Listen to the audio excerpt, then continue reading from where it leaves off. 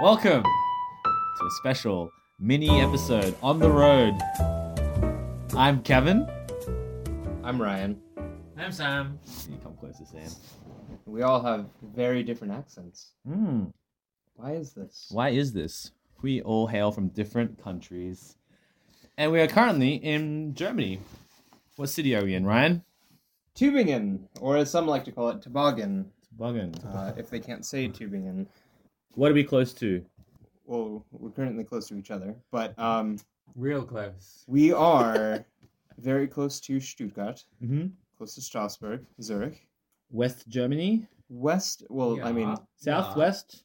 Western Germany. Western I feel like Germany. West Germany has a different connotation. Oh, correct. The GDR. But yes.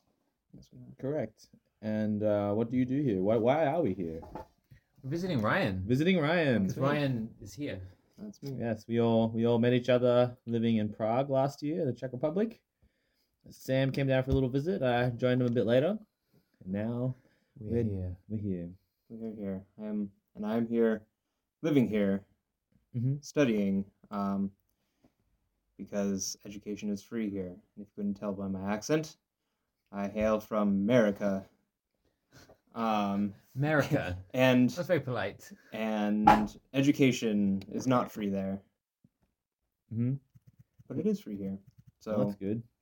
thank you, Germany. Where are you from, Sam? I am from England, the home of gin. The home of gin, exactly. Some might say it's Scotland, but man. I mean, but is that a place? Oh. Shots fired right there. Where in England are you from, Sam? I'm from the city of Bath. It's a very, very beautiful city. It's an old Roman city It is an old Roman city.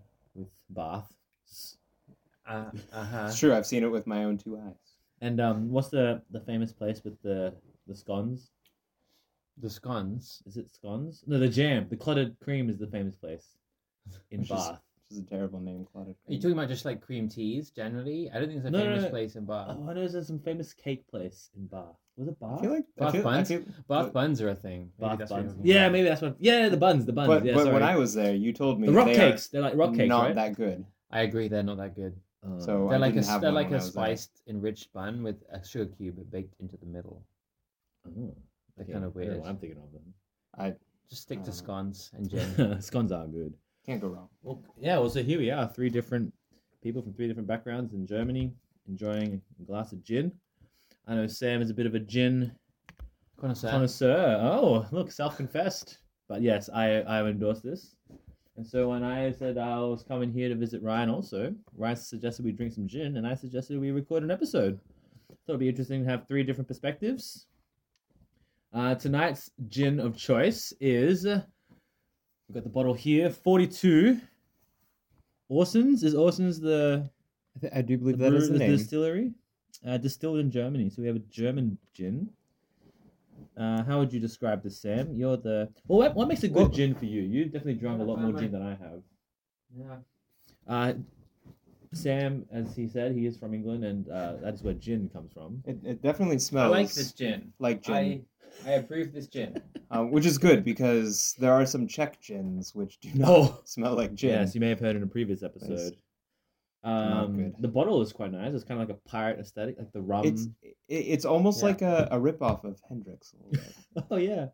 I Now see the clincher for this though is the price. That was my primary motivation for buying it. The taste was secondary. Okay. I think it clocked in at around €6 for €6. a standard bottle. 42% alcohol. Is that why it's by called volume. 42? Ah. See, he is a gin connoisseur. He's truly an So expert. I've looked up this gin on my gin app. Yes, I have a gin app. Which gin app is it? Ooh. Because I mean, you need to verify your sources here. It is called Gin Ventry. It's an Ginventry. excellent app. I would recommend it. Well, we are fans of puns here. So Ginventry is listening. Shout out to that app. Woo. Available on iOS. Maybe Yes. on the Android store, I'm not sure. It's, I yeah, don't know. certainly iOS. I'm not sure. Check. It says an inexpensive German classic dry gin with Classic juniper dry notes, gin. citric flavors, and hints of coriander and Yeah. angelica Mm. root, making this a rather earthy gin. Yeah. See, it sounds fancy because I don't know what angelica root is. This is green stuff Oh. that you use to decorate cake sometimes. Ah. Oh. He's also a resident cake expert. What can I say? Yeah, definitely get that citrus flavor. Although we've Added mixed extra some things citrus. into it. We've got cucumber as our garnish tonight, and also We we've use some mixed bitter lemon, right? bitter lemon. Why did we do that? You ran again? out Because- of tonic. Yes. Oh, we ran out of tonic. Well, and now Whoa. Ryan's going straight from the bottle. All right. Can you taste the earthiness? How's that? Yeah. How's an angelica root? It's earthy. I mean, I think the angelica root is quite. Is there. I would say in my vast experience with this particular root, it is there. No, it's kind of spicy. Try it straight Okay. from the bottle. Try it straight. Like it smells. It's doesn't peppery. It doesn't smell overly strong. No, it's certainly quite peppery, which is good. Oh, yeah. Peppery. It's gonna. Yeah. Where something like Mm. Beefeater, for example, it's just like I feel like it's just juniper, but this has a little bit more stuff going on. Bit more complex. And all at €6 bottle. €6 bottle. What's that equate to? About $8 $10 these No. days with the Trump Like dollar. £6. Yes, Sadly, these days. I think it's around $7. Is that all? $7. Huh. It's 1.2. Wow, I didn't know that. Okay, it's about. Well, then in that case, we'd be about 10 Aussie, maybe almost 12. Not bad, not bad. Orson's. What do you reckon, Sam? Gin. What's your favorite kind of gin? What do you look for when you're drinking gin? How many juniper berries would you give this out of 10? Oh, Ryan's listened to our episode. So I did actually rate this gin on my gin app. Mm. Yeah. And On this gin app, it uses you can rate it from between, I think 6 and 10 Oh. for some reason. Wait, really? I don't know why That- they decided to do that. But they That's go up odd. in 0.1 decimal places. Yeah, they do. That- I give it that does- 8.1.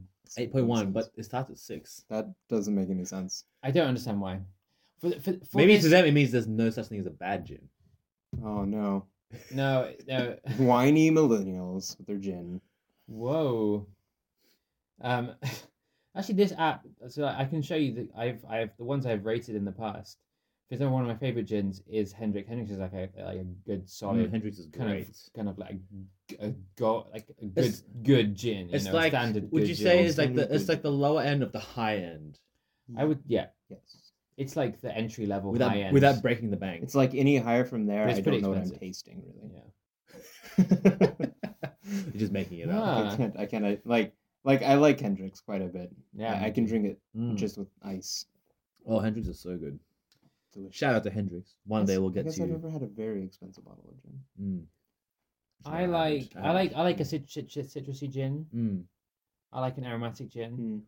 Mm. What do you usually have it neat or No, with ice? Does anyone have gin neat other than us? Probably from just the bottle alcoholics. now? yeah, alcoholics in Lame. Victorian London, I think. Yeah.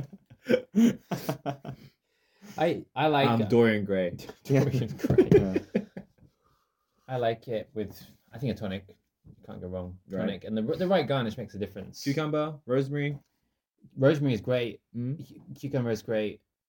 Grapefruit is perhaps my favorite Grapefruit? garnish. Yeah, Pink or just regular? yeah, I'd say pink. That 'Cause it looks is- more exciting. Yeah, Regular. visually. I mean, you do want to appeal Yeah. to all the senses. Definitely. So what's your highest ranked gin on your app? I'm looking right now. So I recently bought one from Portugal when I went there recently Ooh. called Cherish Gin. Cherish? Cherish. Is that like share and cherish? I don't know. Is it, Cherish. maybe it's Portuguese? No, it doesn't sound Portuguese. It was a airport purchase. Oh, much like Josh's Tasmanian purchase in a previous episode. There we go. Mm. Shout out to Josh, who isn't here tonight. Perfect place. I mean, I'm on the May he lookout. rest in peace. Did you meet Josh last year, Sam? I think so. Yeah. He's a blonde guy, right? Yeah, you did meet him. I've met. Yeah. Yeah. This one is like the Cherish one is just like some from some random Portuguese place that's really good. It's nice, but to be honest, I like gin. I like trying different ones, but I'm not like I don't think there's a huge spectrum Right. from like a bad gin. Like Mm. there's like a terrible gin, but then there's like good enough to like incredible. I don't think there's a huge spectrum necessarily Right. of discernment that I can make at least. It's not like, you know, You're really maybe with not beer. making a case for your gin expert. connoisseurship. Mm. But I mean, beer has Sure. such a I wide don't- spectrum. Yeah, like I mean, But gin isn't like that. You're right. but then I guess I've never really tried one gin next to another very often. Right. Well, I did go on one gin tasting once, and that was fun. Yeah. Is that when you got the golf club gin? Yes, I went to this gin called can I even remember what it's called? But it was in St Andrews in Scotland, and they used the inside of golf clubs to flavour their gin. It's called golf gin. So St Andrews Wow. is a place. Oh, you mean like the the origin of like the home of golf? As soon as the home of golf, they used the inside of a golf club. They like shaved it up and put that in the infusing kind of chamber Oh. or whatever. So is that some sort of oak or Yeah, hickory or? I think it's something more like that? a gimmick, it was only one of gimmick flavor. Only one of the things. gimmick flavor. Delicious gimmick. Mm. I had a sip of your G&T The when golf you gin. made it, and I like Orson's London Dry Gin number 42 better than that one. I think. Okay. I'd say. Well, maybe that's just because it cost you €6. Well, feel the good. sip that I had cost me nothing. But in your mind, you had the anti. So I guess I built it up. Yeah. This I had like a €6 expectation. Yeah. And Right. for like St Andrews Golf Club gin, I had Which is kind of that expectation. it's like interesting. I mean, It's like the placebo, mm. kind of like a placebo effect. You know what I mean? Maybe. I mean, I wonder if gin is going to try and diversify even more because it's so popular right now. Like, for example, at this place in St Andrews, they had a hopped gin, which I'd never had before, Ooh. but they infuse it with hops as well as botanicals. I really liked it, though my gin app didn't rate it very highly. So maybe I'm just a fraud. Well, taste is subjective. Yeah, It's true. Orson's London Dry Gin. I can't say I would expect Germany to have many gins. They're No. definitely a beer country. Yes. And a schnapps. Schnapps and beer. They make their Jägermeister quite well. Primarily just They make the Jägermeister company makes Mhm, Jägermeister. Yeah. And there's some knockoffs which are also pretty Yeah. good. Well, we know they make blue wine well. We've had a lot of It's blue true. wine today. True. Shout out to the Christmas markets. And the in various Esslingen. Obstwasser, like fruit brandies, which I personally think are the devil, but The devil. the devil. This whole continent is just a continent of functioning alcoholics. Hey. Cheers. Cheers to that, boys. Cheers to that. So how many juniper berries out of 5 are we giving it? I give it, if we're taking into account cost and taste and Yeah, enjoyment, I yeah. would give it 3.5 to 4. Yeah, I was gonna say 3.5 to 4 as well. I was gonna say 4. 4. Yeah. Stay solid, my 4. It's like a 3. It's a 3.5, but because of the price, it bumps up to a 4. Yeah. Unlike the new build that I had from the Putravini, I gave that a 1. That was terrible. out of 10. It's basically medicinal alcohol. Very Except good. it makes you worse.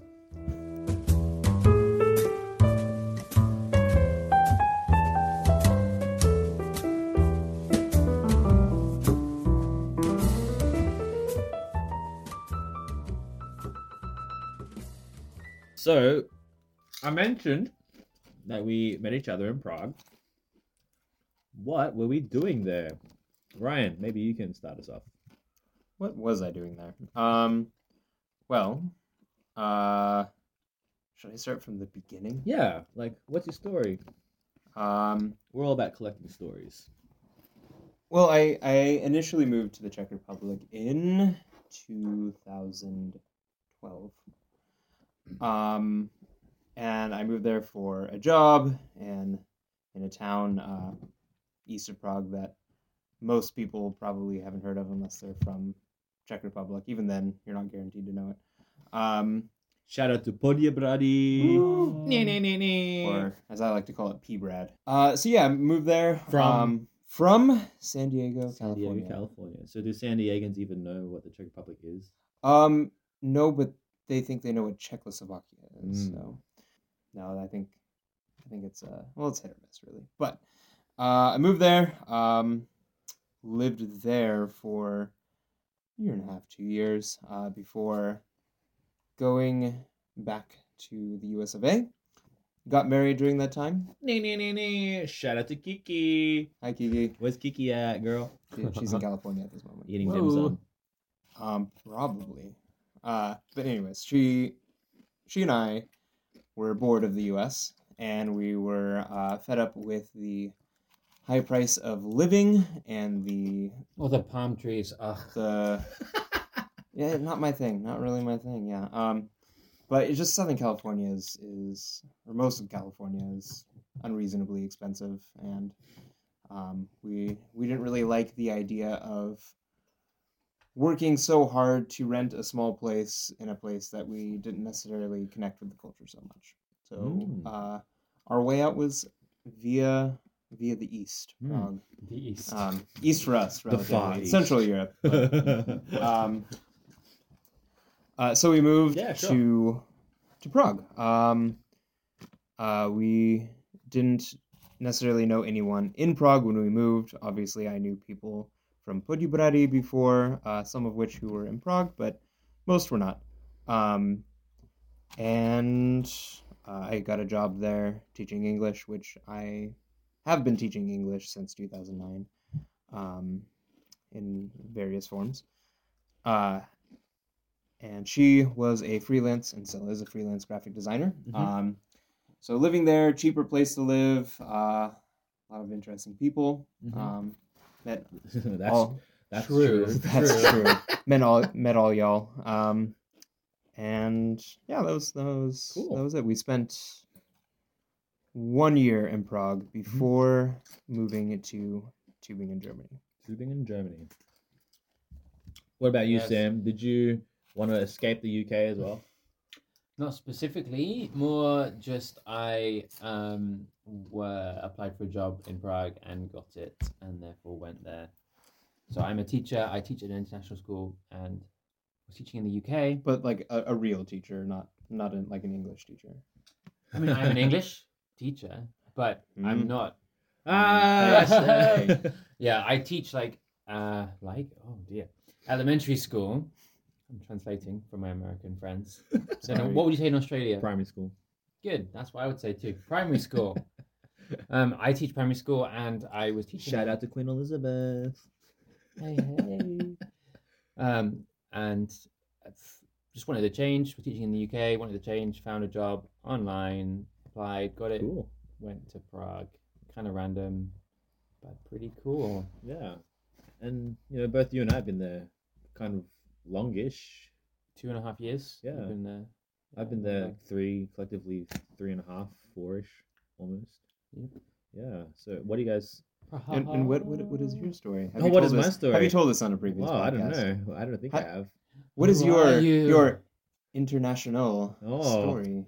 Well, I've had a bit of gin. Let me collect my thoughts. I just went to the Czech Republic as a researcher. So I worked as a PhD student. Nerd. In physics, and my professor knew the professor in Prague. And one of the main reasons I took the PhD actually was was an opportunity to travel. And it was cool when that actually happened. So I was there originally for like 4 months in 2011. And then my professor one day out of the blue said, "Dear Kevin," he's Russian, "Dear Kevin, you live in Czech Republic 3 years." I was like, "Oh, where did this come from?" And I was in 2012, end of 2012. And then beginning of 2013, I was moved to Prague, the Czech Republic.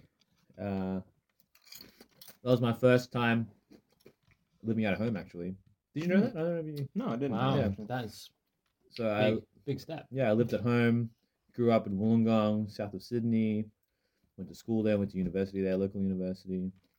And my first move out of home, most people go to Sydney or maybe stay in Wollongong, but I went to Czech Republic and sort of became a man, as they say. Can confirm. In what way?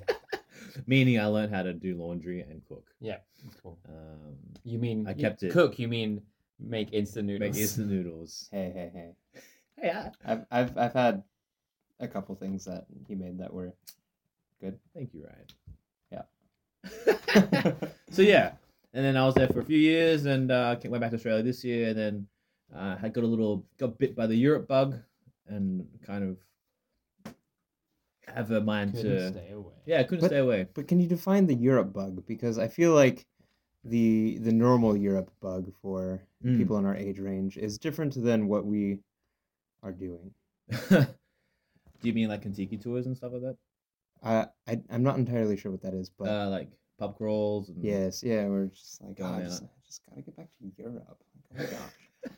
Like I went on there. I I went and like backpacked for like a week or was it 2 weeks? I don't You really remember. found yourself, right? Just really found myself, and I just gotta go back. Okay, yeah, we definitely don't do that because we're old and jaded. We're drinking gin. We're drinking inside in our pajamas. Yeah, I'm in a sleeping bag right now. I'm wearing sweats. Well, the Europe bug, I think, coming from Australia is really interesting because we're so far away from everything. And like you said, that Europe bug is like go travel, go have fun, go party, or whatever. And Australians do have a reputation for traveling a lot. It's almost a stereotype. Well, it is a stereotype. Well, yes. And that's due to several reasons. Like we get a lot of holidays compared to Americans. Our minimum wage is really high compared to Americans. And I think it also has something to do with maybe like an isolation complex that we're so far away from everything that it's like we have to go see the world, you know. Whereas, you know, a lot of people that I meet in the UK have never been to Europe because it's like it's almost. I mean, would you say the same? Like, would you have friends who have never been to Europe? Yeah, I definitely have friends who've never been, we would say, to Europe, because though we are part of Europe, as we know, we don't see ourselves as part of that. For now.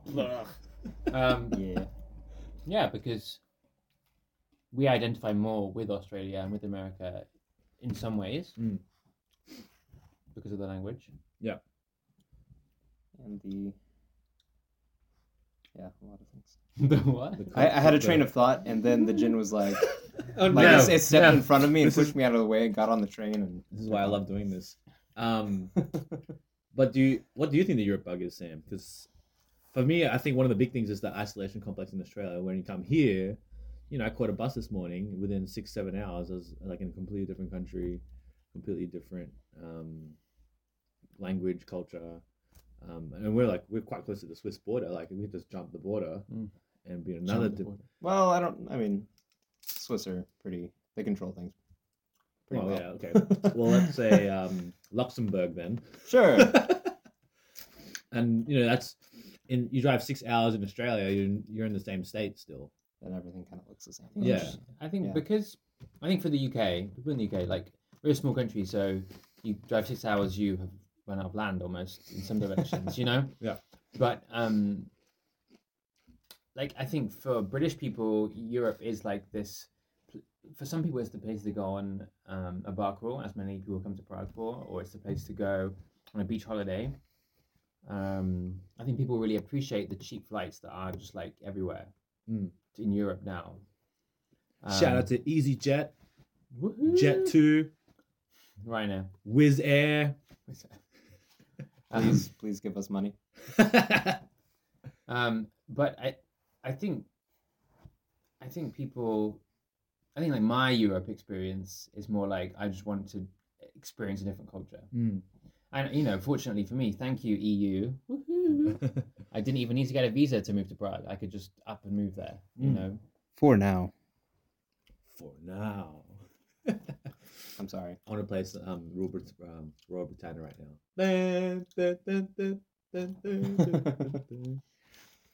Well, that's cool. And America elected Trump. Okay, it's not just us. You're welcome. You're no longer the biggest idiots. Australia's going all right Keeping the balance. for now. America's number one in something. But you recently renewed your contract, I did. so you obviously like staying there. So what is life like? You know, living as a, I don't know what would we say, a foreigner, migrant, expat. Expat is like the white person version of a migrant. We can work with that. Oh, wow, that's interesting. I never thought about that. Yep, right. Whoa! Right. I like I'm that. brown. I'm yellow. So I know this. I know this is. I like that. I think I'm gonna take that. It's true. Use There's I would say I'm an immigrant.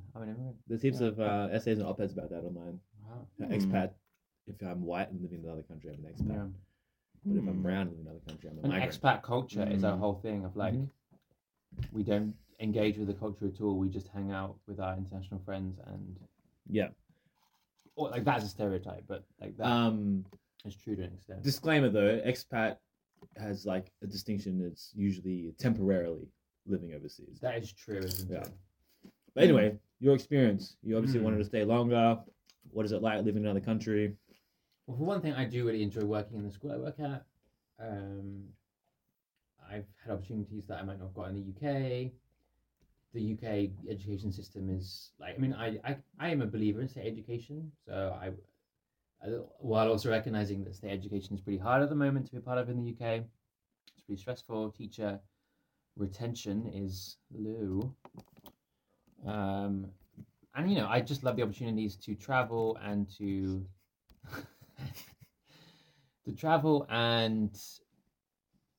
experience a different culture, and for me, live in a city, in an inexpensive city. There's lots of different reasons why. Damn straight. Prague is great. Like I was considering moving to London or moving to Prague. And literally in London, it would have cost me. I would get paid about the same amount, and it would cost me like 3 times a minimum, for living expensive. So there's lots of things that make Prague attractive. How have you found living in a country that speaks a different language, like a Slavic language as well? Because I feel, French or Spanish, you could sort of figure it out as you go. I learned French in school, so I didn't learn Czech in school. Yeah. I mean, well, that would be weird. Who does? All right, boys, I'm going in. Finishing up. I think it's a really good experience. You're doing a gin shot. Na zdraví. It's a good experience, right? Living in a country with a different language, because you're like, oh crap, it can't be easily understood. It stretches you, not stresses you. Or does stress you, but also stretches you. I mean, I think we're fortunate that in Prague, actually, most people now who need to speak English. Like it's not hard to get by not knowing the language, and yet at the same time, it's a good challenge to learn. I mean, I don't need it for my job, which is very unmotivating. Yeah, when you spend 8-9 hours a day. Yeah. Around. But it's like Ryan, you needed it. You were like in Czech culture, right? So you just were kind of immersed. Yeah, when I didn't live in Prague,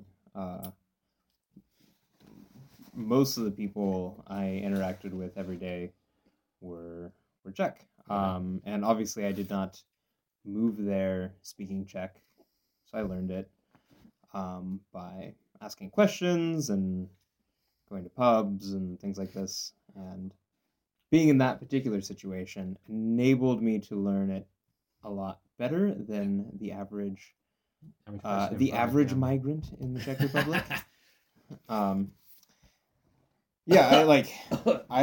Excuse me.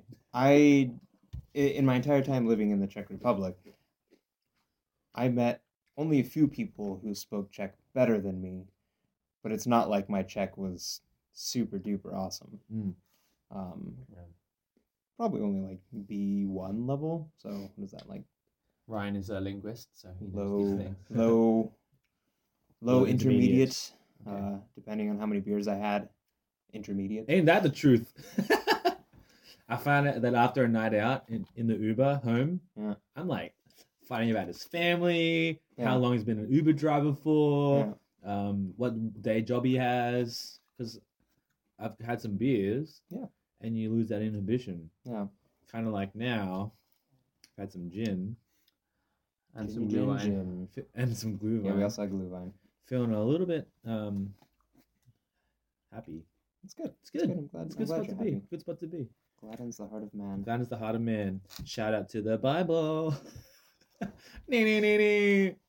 But learning the language of a place where you live in, if it is not your home country or culture, it definitely enriches the experience. And I know some people are not gifted in learning languages. Yeah. Some people find it interesting and it comes naturally, and some others it's a struggle, and they don't have this kind of mindset. Just like how some people are good at math and some people have to work a little bit more. Yeah, that's true. But even just attempting to learn some of it can really give you a sort of like a picture of the huge side of the culture. Helps you better understand people, their background, their mentality. Yeah, definitely. and from there you can dive into deeper things like Yeah. like the humor of the culture and the assumptions that are made, whether they're historical, political. Yeah. You can kind of take part in these things. Philosophical also. And also, if you want to really be ingrained in the culture, in a place like Prague, most people speak English, but that doesn't mean, to some degree, but that doesn't mean that they are comfortable speaking English. Oh yeah. So I know a lot of people, if they're around people who do not speak their language, whether it's Czech or here Germany, but Germany's a little bit different. They feel like they have to speak English. Like it's rude if they speak a language that not everyone understands, but it stresses them out. So it changes social dynamics a little bit. That's interesting. But it's so true when you say when you learn about a language, you learn more about the culture and how they think also. It's like because linguistics is at the root of who we are almost. It's like how you think is what language you're in. Oh my gosh. Sure, The gin. what language you're in? Well, there is like, I mean, what makes us different than animals? Like there are other animals that are at least partially bipedal. Either way, it sounds Can walk real good on 2 feet. There are other animals that can climb trees and swim and run, but there's no other animal that has language to the degree, or I mean, saying that some animals might have language is completely debatable. But dolphins communicate. Yeah, it's debatable about what the language is, but there's actually a lot of research that looks into what came first, thought or language. Exactly. That's what I was trying to say when I got confused. Because language is such a crucial part of thought that even in our head we process things in words. Exactly. And there's no way around it. If you think back to ancient man in little hunter-gatherer societies, if they had a thought that was beneficial for the group as a whole, it wouldn't actually have any sort of evolutionary benefit to the group unless they could communicate it in some way. Right. So, and you see in a lot of animals, they have these sort of basic rudimentary ways of communicating, whether it's apes or certain birds, whatever it is.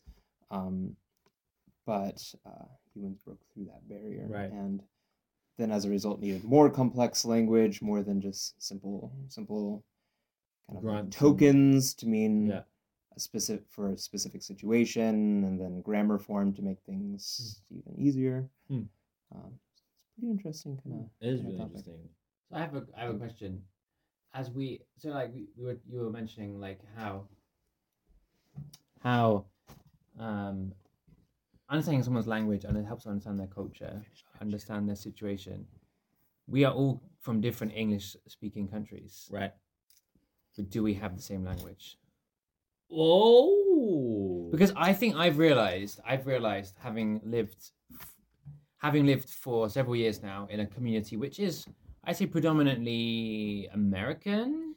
Yeah, I'm sorry, but mixed English language culture. There's a lot I don't understand about American psyche, culture. It's true. He saw The Christmas Story the other day, and he hated it. Honestly, the message of that movie, if you're naughty, you get a gun, right? That's what I took from it. But he shot his eye out, so he got what was coming. It was funny. Anyway, back to my serious question. Sorry, spoilers. I've never seen A Christmas Story. Don't watch it, Kevin. Don't watch it. Don't plan on it either. No, don't.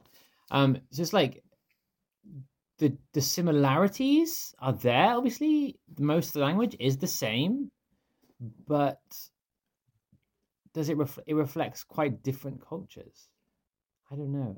Is there a question in there? Your initial question was, are they different languages? Yes. Ooh. Well, what makes a language different than another language?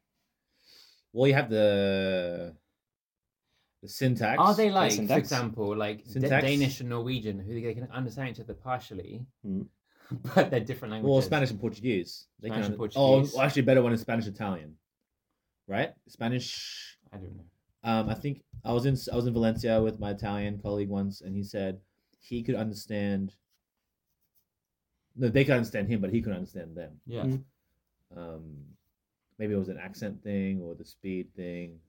But also, I mean, with a place like Spain and Italy, you have Spanish and Italian, but it's not quite so simple. Right. You have the dialects there. Even here in Germany, of course, Bavarian and whatever. But even in Bavaria, there's still completely different our dialects. language is dialects of English. And are dialects separate languages?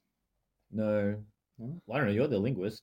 Well, I mean, there is some debate on the topic, but Well, it just comes it's semantics, though, isn't it? Or is it actually like the study of semantics, or are you saying that it's like It's you are it's calling academic a semantics. semantic argument? Yeah. Okay. Because semantics is a completely different study. Oh of no. linguistics.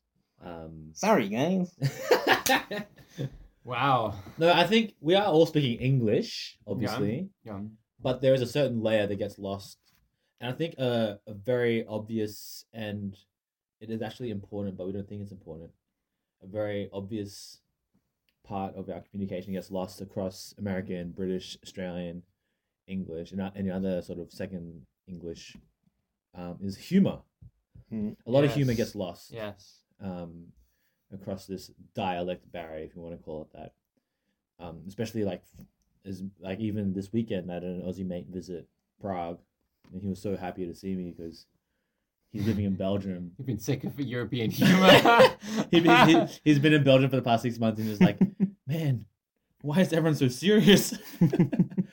Even that video I just watched before, that Aussie Christmas Carol by shout out to Auntie Donna. They were like, everyone's really laid back, like just taking a piss out of everything. And then people always discuss the difference between British comedians and American comedians. I wouldn't say that that's a factor of the language, because if Sam here sees A Christmas Story, you understood every word in that movie. Yeah, that's correct. true. You understood the meanings, but there's other I things. didn't understand the culture, because I feel like that understand the movie was culture, based on a culture that is very different from mine, Exactly. which makes it a good movie to Americans, but didn't make me enjoy it. Yes. So does culture shape language, or does language shape culture? Well, that's the same thing you're saying as a thought shape language, or does language shape thought? Because there are studies done that for people who are multilingual, let's just keep it basic, bilingual people, like fluent in both native tongue and second language, they actually do display two different personalities. I'm talking about code switching. Sure. What is it? Code switching. Code switching. Yes. Sure. And there are studies done that actually have proof that for people who are bilingual, they have two different personalities for each language. Whoa. And even like Vendi, like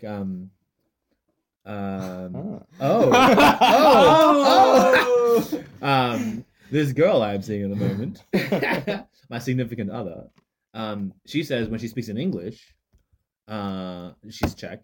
When she speaks in English, she feels different than when she speaks in Czech. How interesting. Yeah, and a big part of that, she says, is like the humor.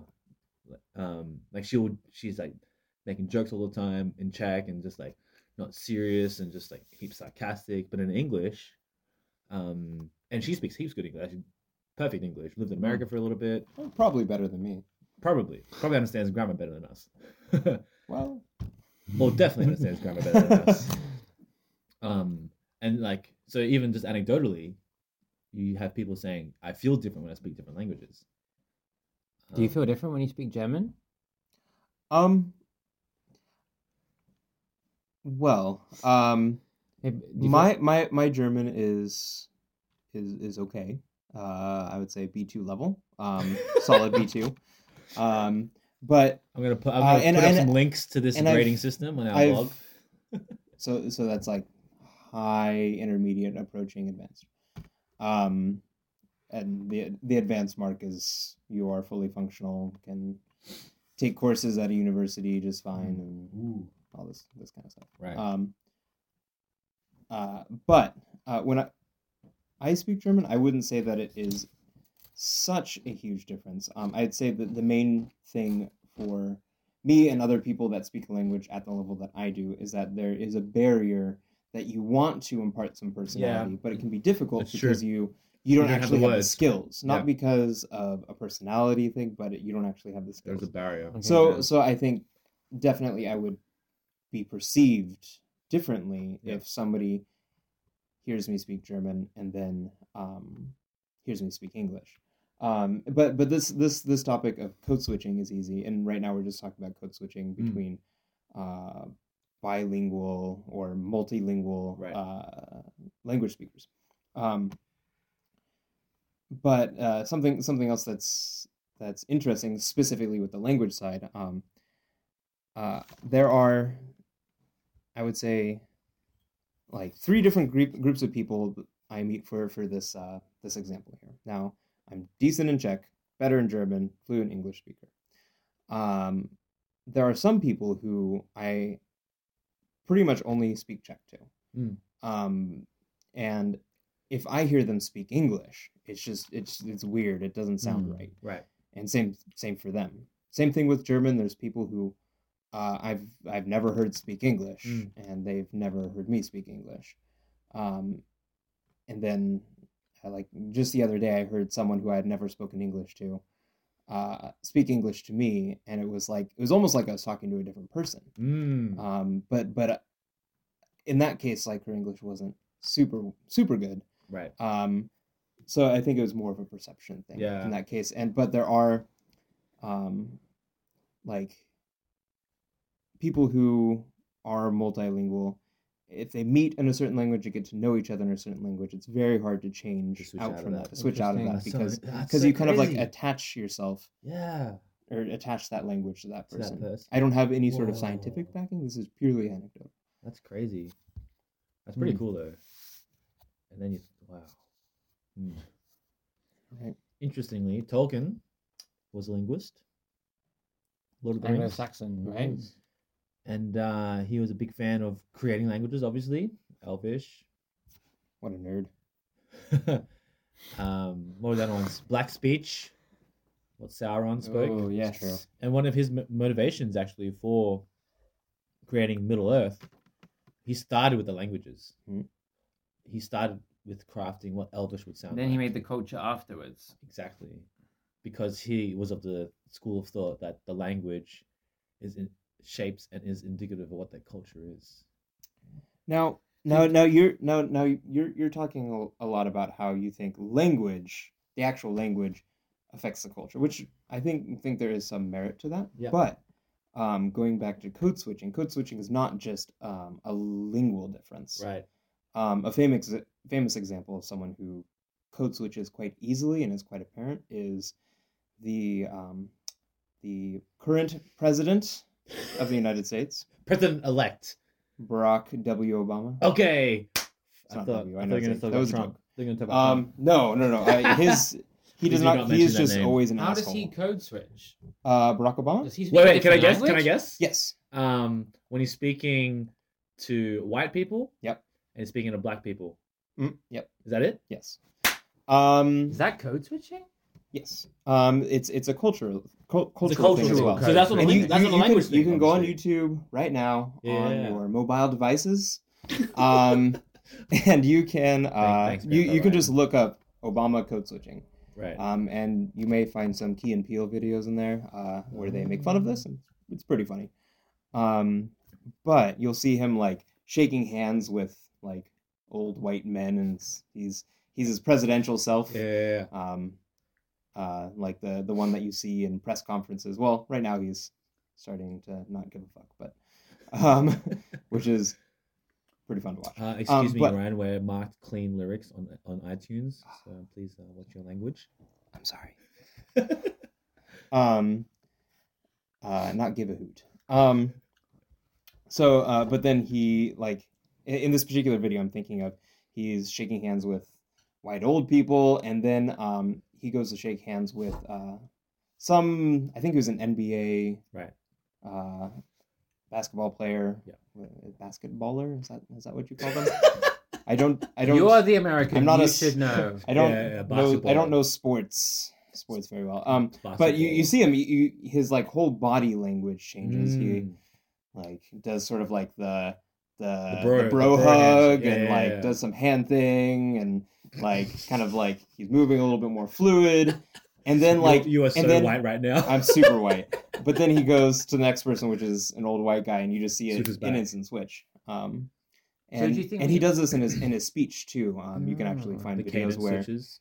his accent cadence. So his do we all vocabulary code changes. switch? Well, I definitely do, Hmm. but that's because I'm a parent. Oh. Ooh, Shocking! Twist. bombshell!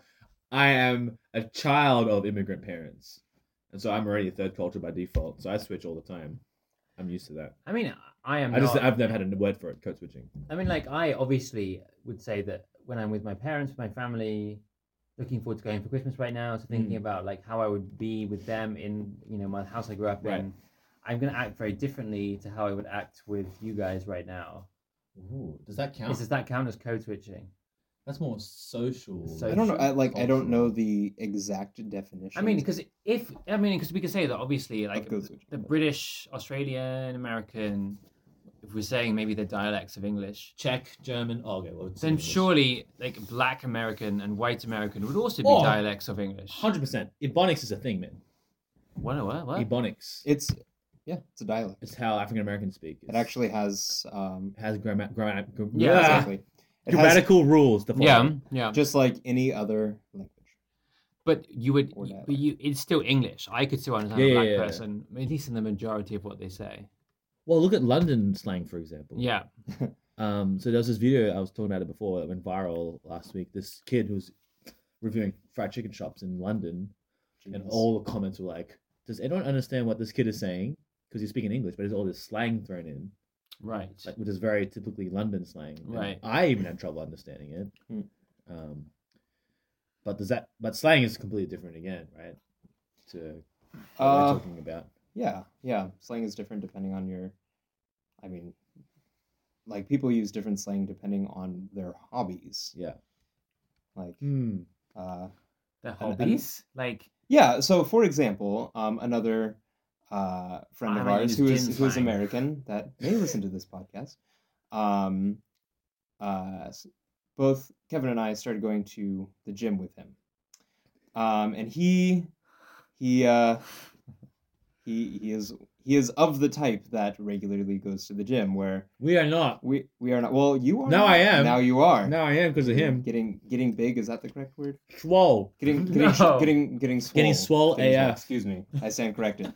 So like even in that situation, when I was learning how to lift weights from him, he would say something. I Never remember. I never remember. But he would like say a full sentence, like, "Well, I understood every word you said, but I don't understand what you mean. Like, Right. I don't know these things." So that's slang. That's not a dialect necessarily. No. But it's just different slang. That is different slang. so how different does it have to be before it becomes code switching then? Before it becomes changing your personality or your dialect. approach? I don't know. Maybe I should Google it. Because I feel like I do, like, obviously this is a minor thing, but like when I go home, people are like, "Oh, you sound American." Yeah. British people think I sound American. It's true. I've heard an old person at his church say this to him. It's true. So, and like people make fun of me for it. I'm sorry. But then very quickly over the course of a summer, perhaps at home, I would reset my accent. Like I've seen that happen. Yeah. So I am adapting my accent just because of exposure, Yeah. or is it actually I'm actually changing my personality or the way I speak Maybe to subconsciously. adapt to the community that I'm in? Ooh. And I feel like there are lines that I wouldn't cross. One, for example, is "y'all." I would never say that because that is such an overt American word. Y'all. So it's But not I part would of my not dialect, use- but I like the word, so I choose to use it. Yeah, like Southern Americans I know use "y'all" all the time. I'm never going to use that because if I did, they would be like, "What? Whoa, that's weird for Yeah. you to say that." But for me to say bathroom rather than toilet, I've just started doing that all the time because it's so much easier. Because toilet makes Americans uncomfortable, apparently.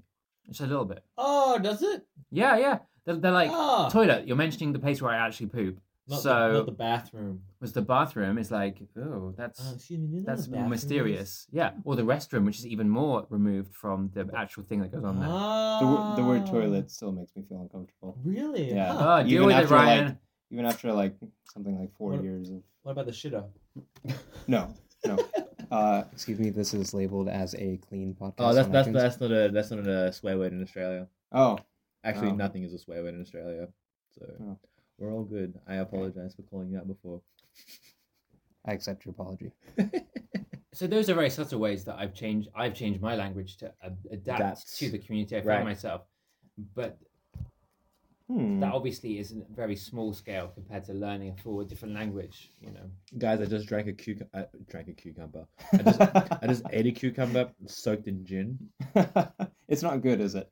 It's really tried it the other day. It's not good. I found something interesting on the collection of all knowledge known to humankind. Wikipedia. That's it. About code switching. Shout out to Jimmy, the founder of Wikipedia. Oh yes. And go donate to them. Make the banner go away. Do you donate words or like actual money? Money. Oh really? Yeah, they need money. They need money? Yeah. Okay, this is they're much I know about this. Yeah. They're new advertising. Yeah, They survive on donations. They're nice. It's quite long, so I'll pull out the good parts.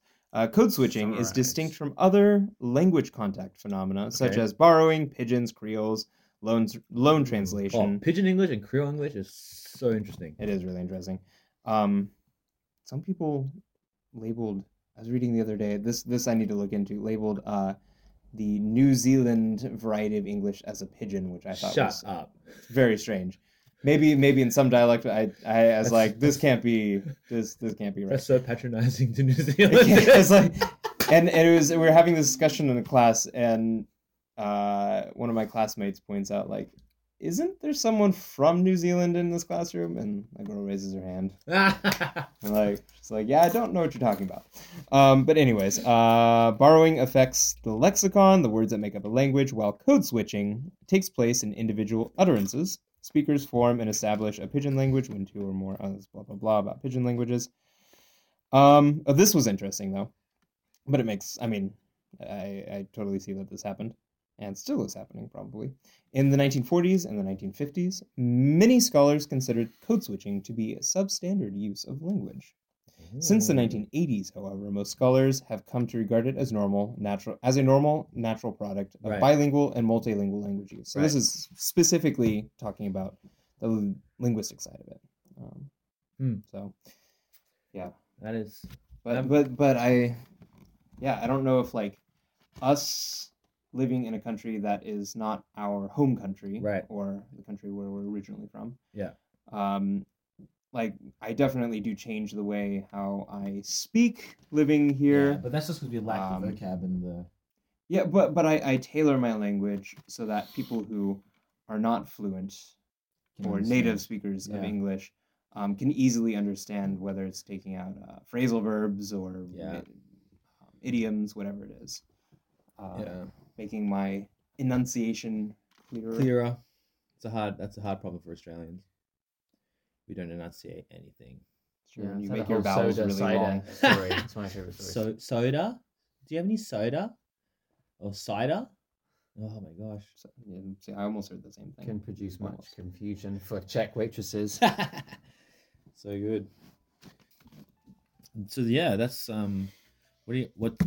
any concluding remarks on living as an international, language-wise, cultural-wise, international-wise?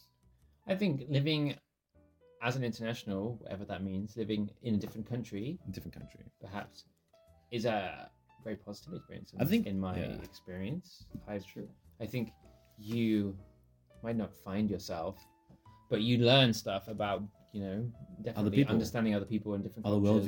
worldviews. I think it's especially interesting at this current time. Yeah, correct. I think it's more important than ever. It's interesting for me being here. It's nice being here because in Germany, in Germany, in Europe, away from Europe? the United States, because I look over at the U.S. and looks like it's on fire. Do you think it's going backwards? Is he really that bad? Yes. Yes, I think he is actually that bad. I think people have to be real careful and watch him very well. I'm naturally an optimistic person, and it's really hard for me to be optimistic about the situation. But I mean, some of the things that he said in his platform, I can agree with. Right. Things like getting the negative establishment out of government, Right. and bringing jobs back and bringing things back to the hands of the workers. Yeah. But you see when he makes his cabinet, puts together his cabinet, who has a net worth that is more than 1/3 of all American households, it's hard to believe that it's going to work out super well. But is this the conclusion, or are we? No, keep going. Are we doing this? this? Are we? Let's do this. Part 2. Round 2. Fight!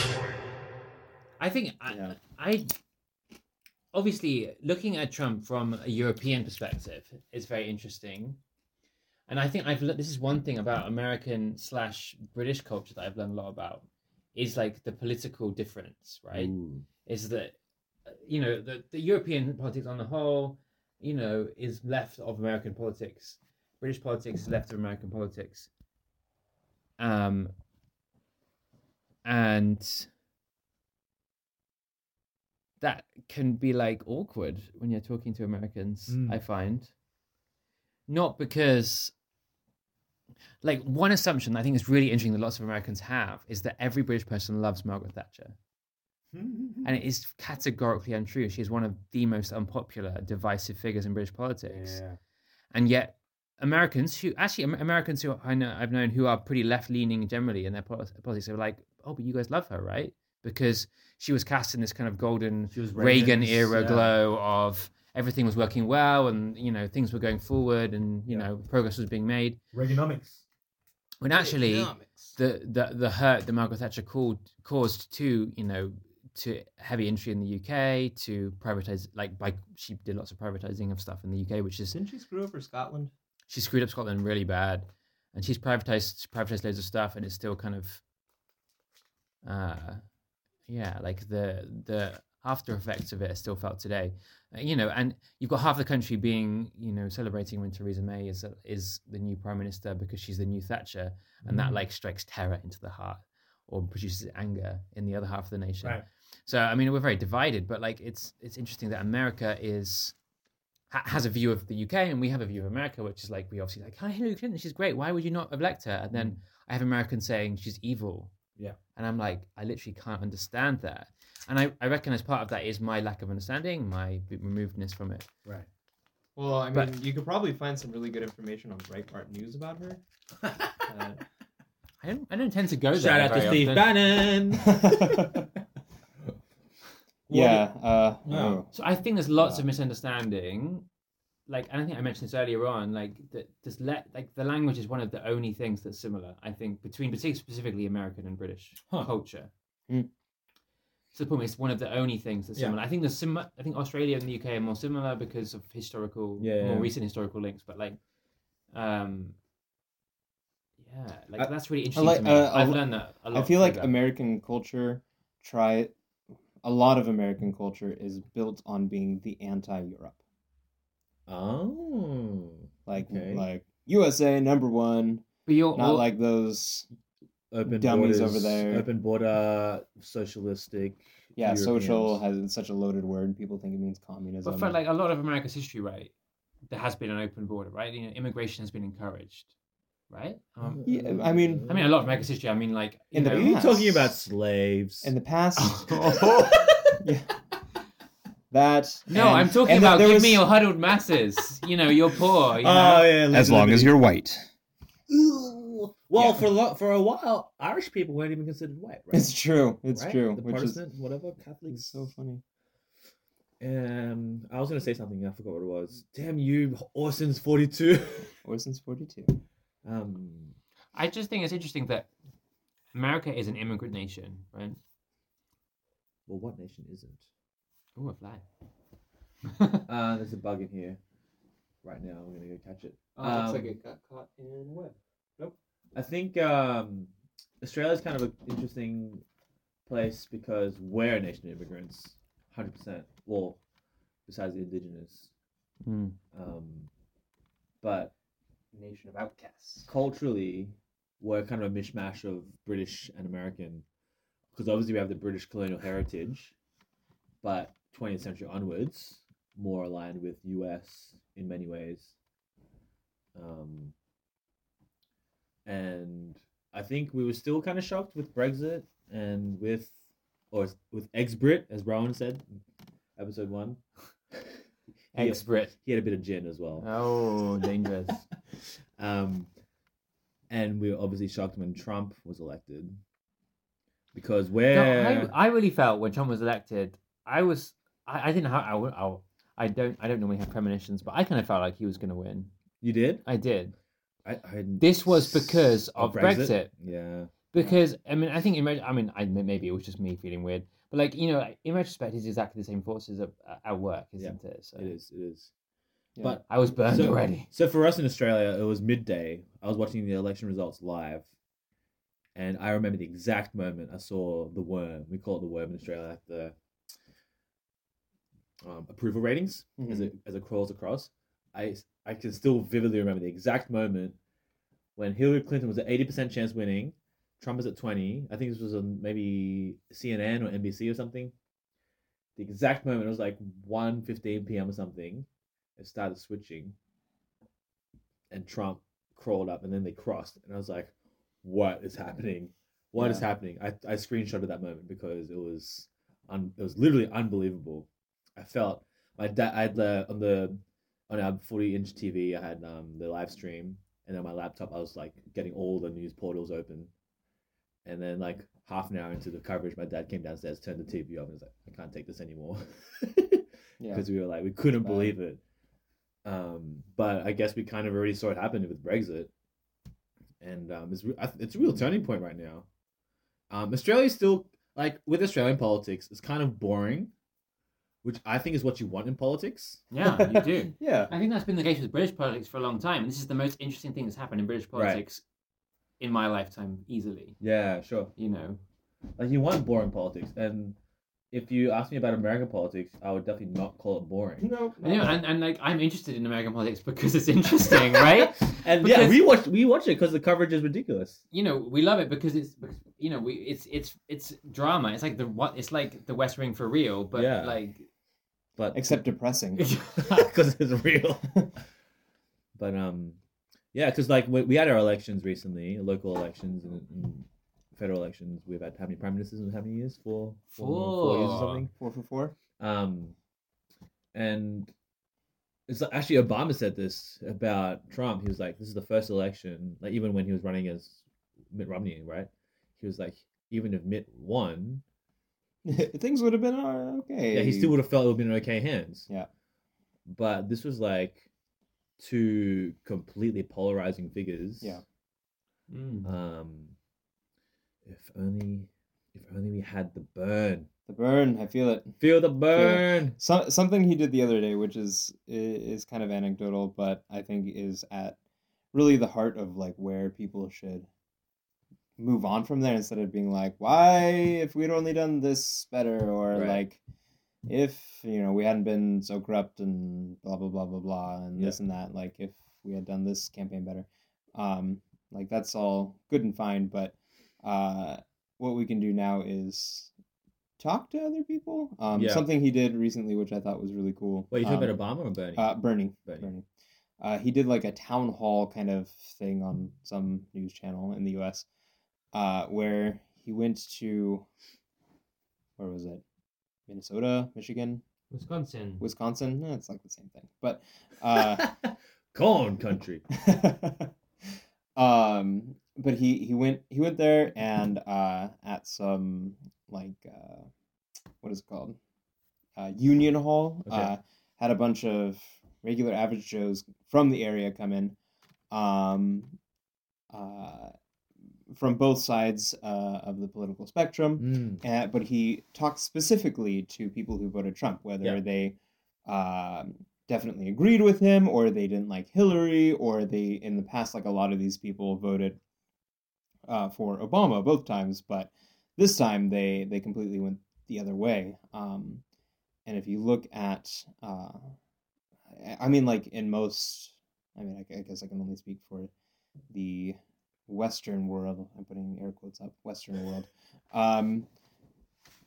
You see this problem, like this problem, the social problem, where there's this complete polarized opposite end of the spectrum Right. type of thing going on, where extreme both ends. sides are afraid. Yeah. Both sides have negative ways that they are reacting to it, but both sides are afraid, and both sides have legitimate fears. Yeah. All the people that voted for Trump or voted for Brexit have legitimate fears. I'm not necessarily about migrants and people that are different. That I feel like that is a complete scapegoat. But they are in a hard place economically, and they are in a culture that's changing, and they don't understand it necessarily all the time, or it's changing in a way that doesn't include them. Yeah. And that's something that needs to be addressed. And like people shouldn't necessarily have political arguments, but just talk about them, ask the question why. Yeah. Why do you feel this? What made you feel this way? How does that make you feel? How does it make you feel? I think a phrase gets thrown around a lot regarding these people who feel disenfranchised is like they've been left behind by globalization. Like people like, us three, we're millennials. We live in foreign countries. We're very #blessed, to be exposed to different cultures, different worldviews, but not everyone has that opportunity. And so, we kind of, it's very easy to demonize or vilify these Trump supporters, air quotation marks. Which a lot of people were Trump supporters. They just voted for Trump. I wasn't. The bitterness in Sam's face right now is amazing. I wasn't a Hillary supporter, but I voted for Hillary. Yeah. I was a Bernie supporter. Right. Well, the DNC just screwed themselves over in that boat. Yeah. So I have an interesting question about so we've kind of we kind of started talking about language. Yeah. We talk about language quite a lot, and and like all good conversations, all roads lead to Trump. It's like the new Caesar. The new all hail Trump. Anyway, there's been lots of discussion in politics this year about the influence of kind of the way we talk about politics and the way we use language to to share news, for one thing, on Facebook, fake news. Blah, Shout blah, out blah, to blah. Zuckerberg. And also the way that we, how I listened to a podcast recently about this. Ooh. Another podcast. What was the podcast? It was called Fresh Air. It's an NPR podcast. Fresh Air. NPR. Fresh Air. NPR is legit, man. They were saying that some of the most shared things on Facebook are memes now as well. Right. Because it shares something in a really succinct way. So we're using language to talk about politics. We're all using it in a way that's new. We're not just reading the broadsheet newspaper. We're not just looking on the website that we trust. We're looking on Facebook. We're looking on other social media outlets. And so we're using language in a new way to talk about politics. And there's no real evidence that this did influence the elections. Oh, dude, meme magic. I 100% believe. Do you think it? Yes. Pepe. He 100% powered Trump to the end. Yeah. Sorry, continue, Sam. No, I'm interested. I'm just how. So we are using language in a new way to talk about stuff. I feel like people, average Joe type people, right, wouldn't have used. In the UK, at least, would have been very tribal in their political loyalties until the last 10 years. You always vote for the same party. You don't even really think about it very much. Right. So, whereas now it's just it's all up in the air, and we're all discussing these issues in a new way, and we're listening to these sensational stories. Yeah, sensational. And we know they're not true, or this post-truth politics or whatever it is. Oh, that kills me. Post-truth. It's not a thing. It is a thing. So I mean, like the classic It- British. Facts don't matter anymore. We're sick of hearing from be a thing. experts. You're right. Nigel Farage. Shouldn't be a thing though. No one wants to hear from experts anymore. So you have like the So claim that frustrating. £350 million extra is going to be spent on the NHS if we leave the European Union, which has been categorically proved to be like a lie, Just literally a lie. literally a lie. I did Not- see a great Not e- thing. Someone had edited the picture to put the real like we'll be £10 billion worse off if we leave the EU. Or Trump saying that the elections are completely rigged, and then he won. wins. And then he believes in He's the like, power of American "Oh." democracy. Anyway. It's so frustrating. So, like language is language more powerful or less powerful? Is it like less powerful because we don't believe it to be true, or more powerful because it doesn't matter if it's true? Oh, it's getting too real in here. I don't know. Too real. Well, these are the questions we ask at Gin and Topic, and these are the questions we want to hear from you, listeners.